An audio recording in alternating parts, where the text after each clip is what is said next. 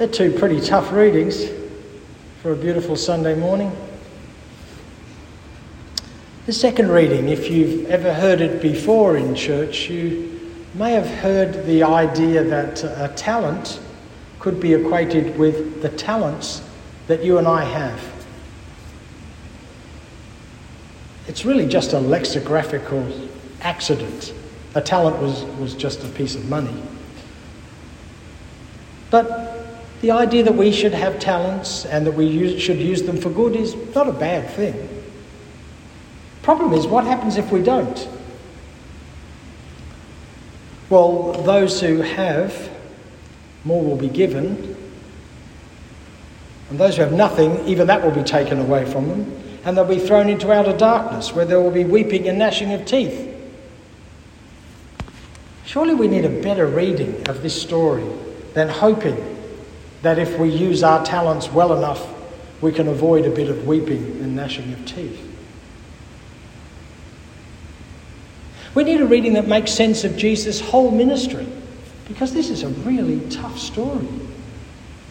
There's two things that tell us there's something wrong with this particular reading of the story. That is, that we should use our talents well, and if we don't, we should watch out. One is that we're talking here about slaves. People who were owned like cattle. People who had no agency, who could do nothing of their own. They were owned like pieces of machinery. And to one, it says the slave owner gives 5 talents. Well, you don't give a slave anything. You command a slave to do what it is that you want done. And these slaves, they knew the score. Remember, the third slave says, "Master, I knew that you were a harsh man, reaping where you did not sow and gathering where you did not scatter seed." And the master doesn't refute that. Everybody knows this is what slave owners do, because this is what slave owners can do. No one can tell you what to do with your stuff. It's your stuff. Just do whatever you like with it. The other thing that's wrong with this, the original reading of this story, is that we're talking about huge amounts of money. We're possibly talking about a talent being about $1.5 million Australian dollars. So 5 talents is $7.5 million. This is enormous sums of money. And the first question you've got to ask is, where did the money come from? It's the question you've got to ask when you visit a stately home, if you have the privilege of doing so, in places like England. Where did the money come from?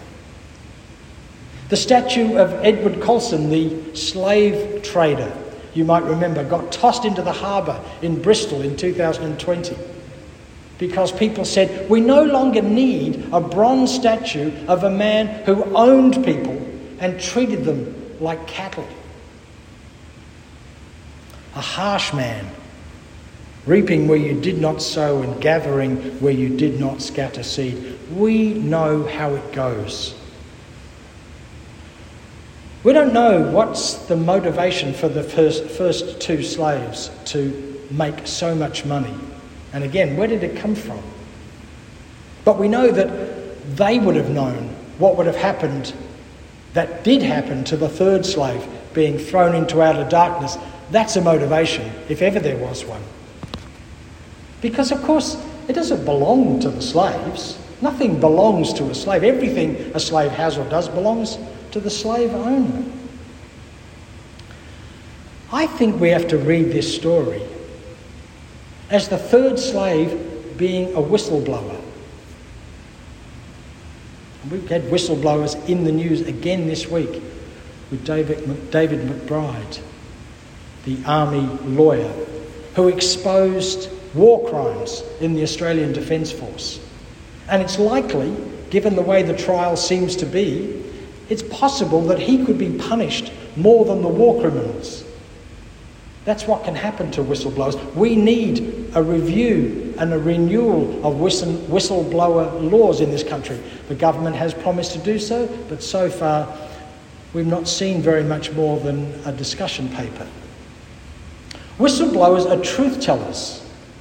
A harsh man, reaping where you do not sow and gathering where you did not scatter seed. That's the truth of it.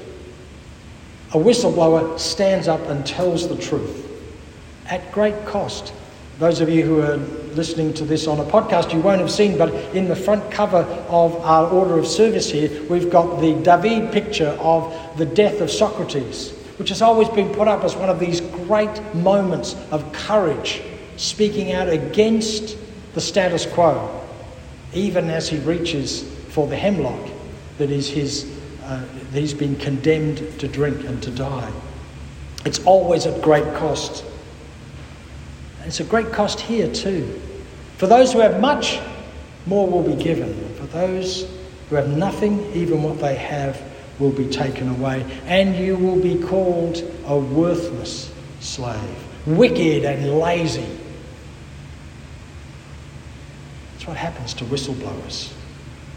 So why did he bury it in the ground though?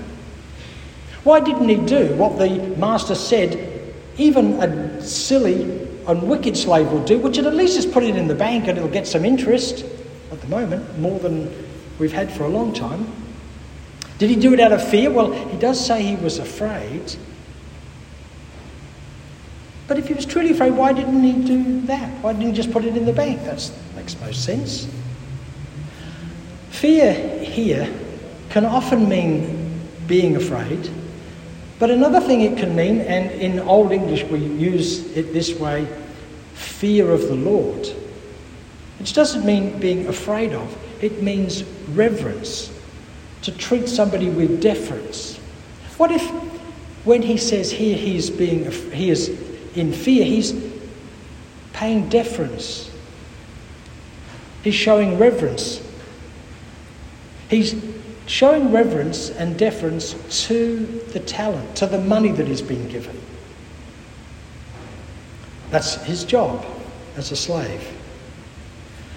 And that's the world in which he lives. That money is put above everything else. It's so important that it doesn't matter who you damage to get it, how harsh you are, how much you reap where you didn't sow, how much you scatter, how much you take seed where you didn't scatter it. The most important thing is money. I think this whistleblower is enacting a so-called reverence for this piece of money, just like his owner wants him to do. Puts money above everything else. It's so important that he buries it in the ground. Why does he bury it in the ground? Because the most important things in the world are buried in the ground. Seed. Without seed, no crops. Without crops, no people. You can call it what you like. The most fundamental thing, we have to eat. And if you bury it in the ground and it comes up and we eat it, that's fantastic. That's how we live. That's how we've always lived. You can be a money mover. You can be a stockbroker. You can be all of those things. And you won't produce anything of worth unless something goes in the ground and grows. He's from an agricultural society. Everybody listening to Jesus the first time around was from an agricultural society. They knew that the most important thing in the world was what you put into the ground, how you cared for it, and what you got back from it. Hand-to-mouth existence. He puts this in the ground and nothing happens. You know that old Cree, the Cree tribe from what is now Canada? That quote, you may have heard it many times. Only when the last tree has died and the last river has been poisoned and the last fish has been caught will we realise that we cannot eat money. The third slave, you can imagine saying, I planted your so precious money in the ground. And what grew? Nothing. Nothing grew. You know why it didn't grow? Because it can't. What you've given me is counterfeit. It's not real life. It's not what life is consisting of. You can put it in the ground for as long as you like and nothing will grow. You can have large amounts of money, but it will destroy community. It will destroy people. And this is what's happening in first century Galilee. Galilee was in tremendous upheaval. The Romans and the Herodians, that's the group of the kind of friends of Rome who were running the country, they were building a huge city called Sepphoris, a huge marble-encrusted city, just miles away from Nazareth, where Jesus lived, and from the rest of Galilee. And all the resources were being sucked into it, and sucked into the town of Caesarea Maritima on the coast, the great Roman fortress. The whole of the economy was being upended. It was being given to the rich and taken from the poor. Those who had much, more will be given. Those who have little, even that will be taken away. That's exactly what was happening in that world.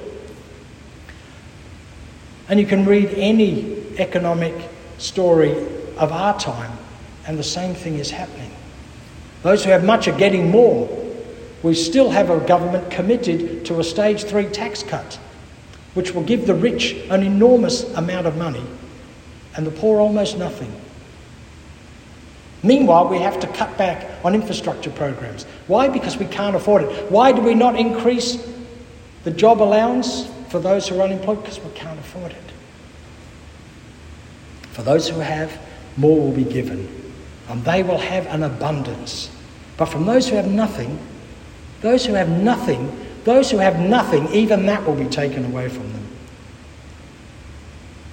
But this isn't the world of Jesus. This isn't the holistic understanding Jesus has of the world. Blessed are the poor, Jesus said, because they inherit the entire world, the kingdom of God. Blessed are those who are hungry and thirsty, for they will be satisfied. They will be filled. This is not a story about how hard we have to work to use our talents in order not to end up in outer darkness. This is a story of reversal. It's the story of standing up for truth, standing up for what is real, for having courage to say that to ourselves, to each other, and to our community.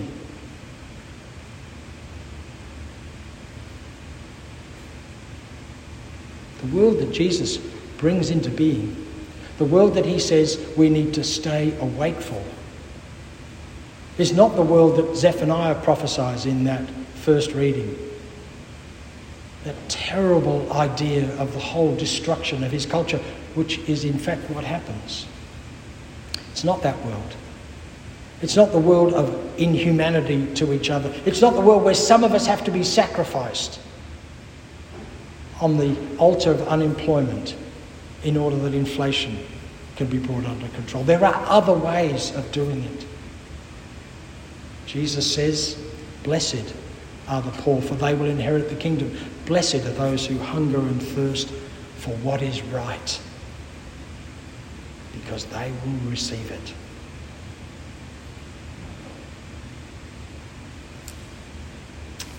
Amen.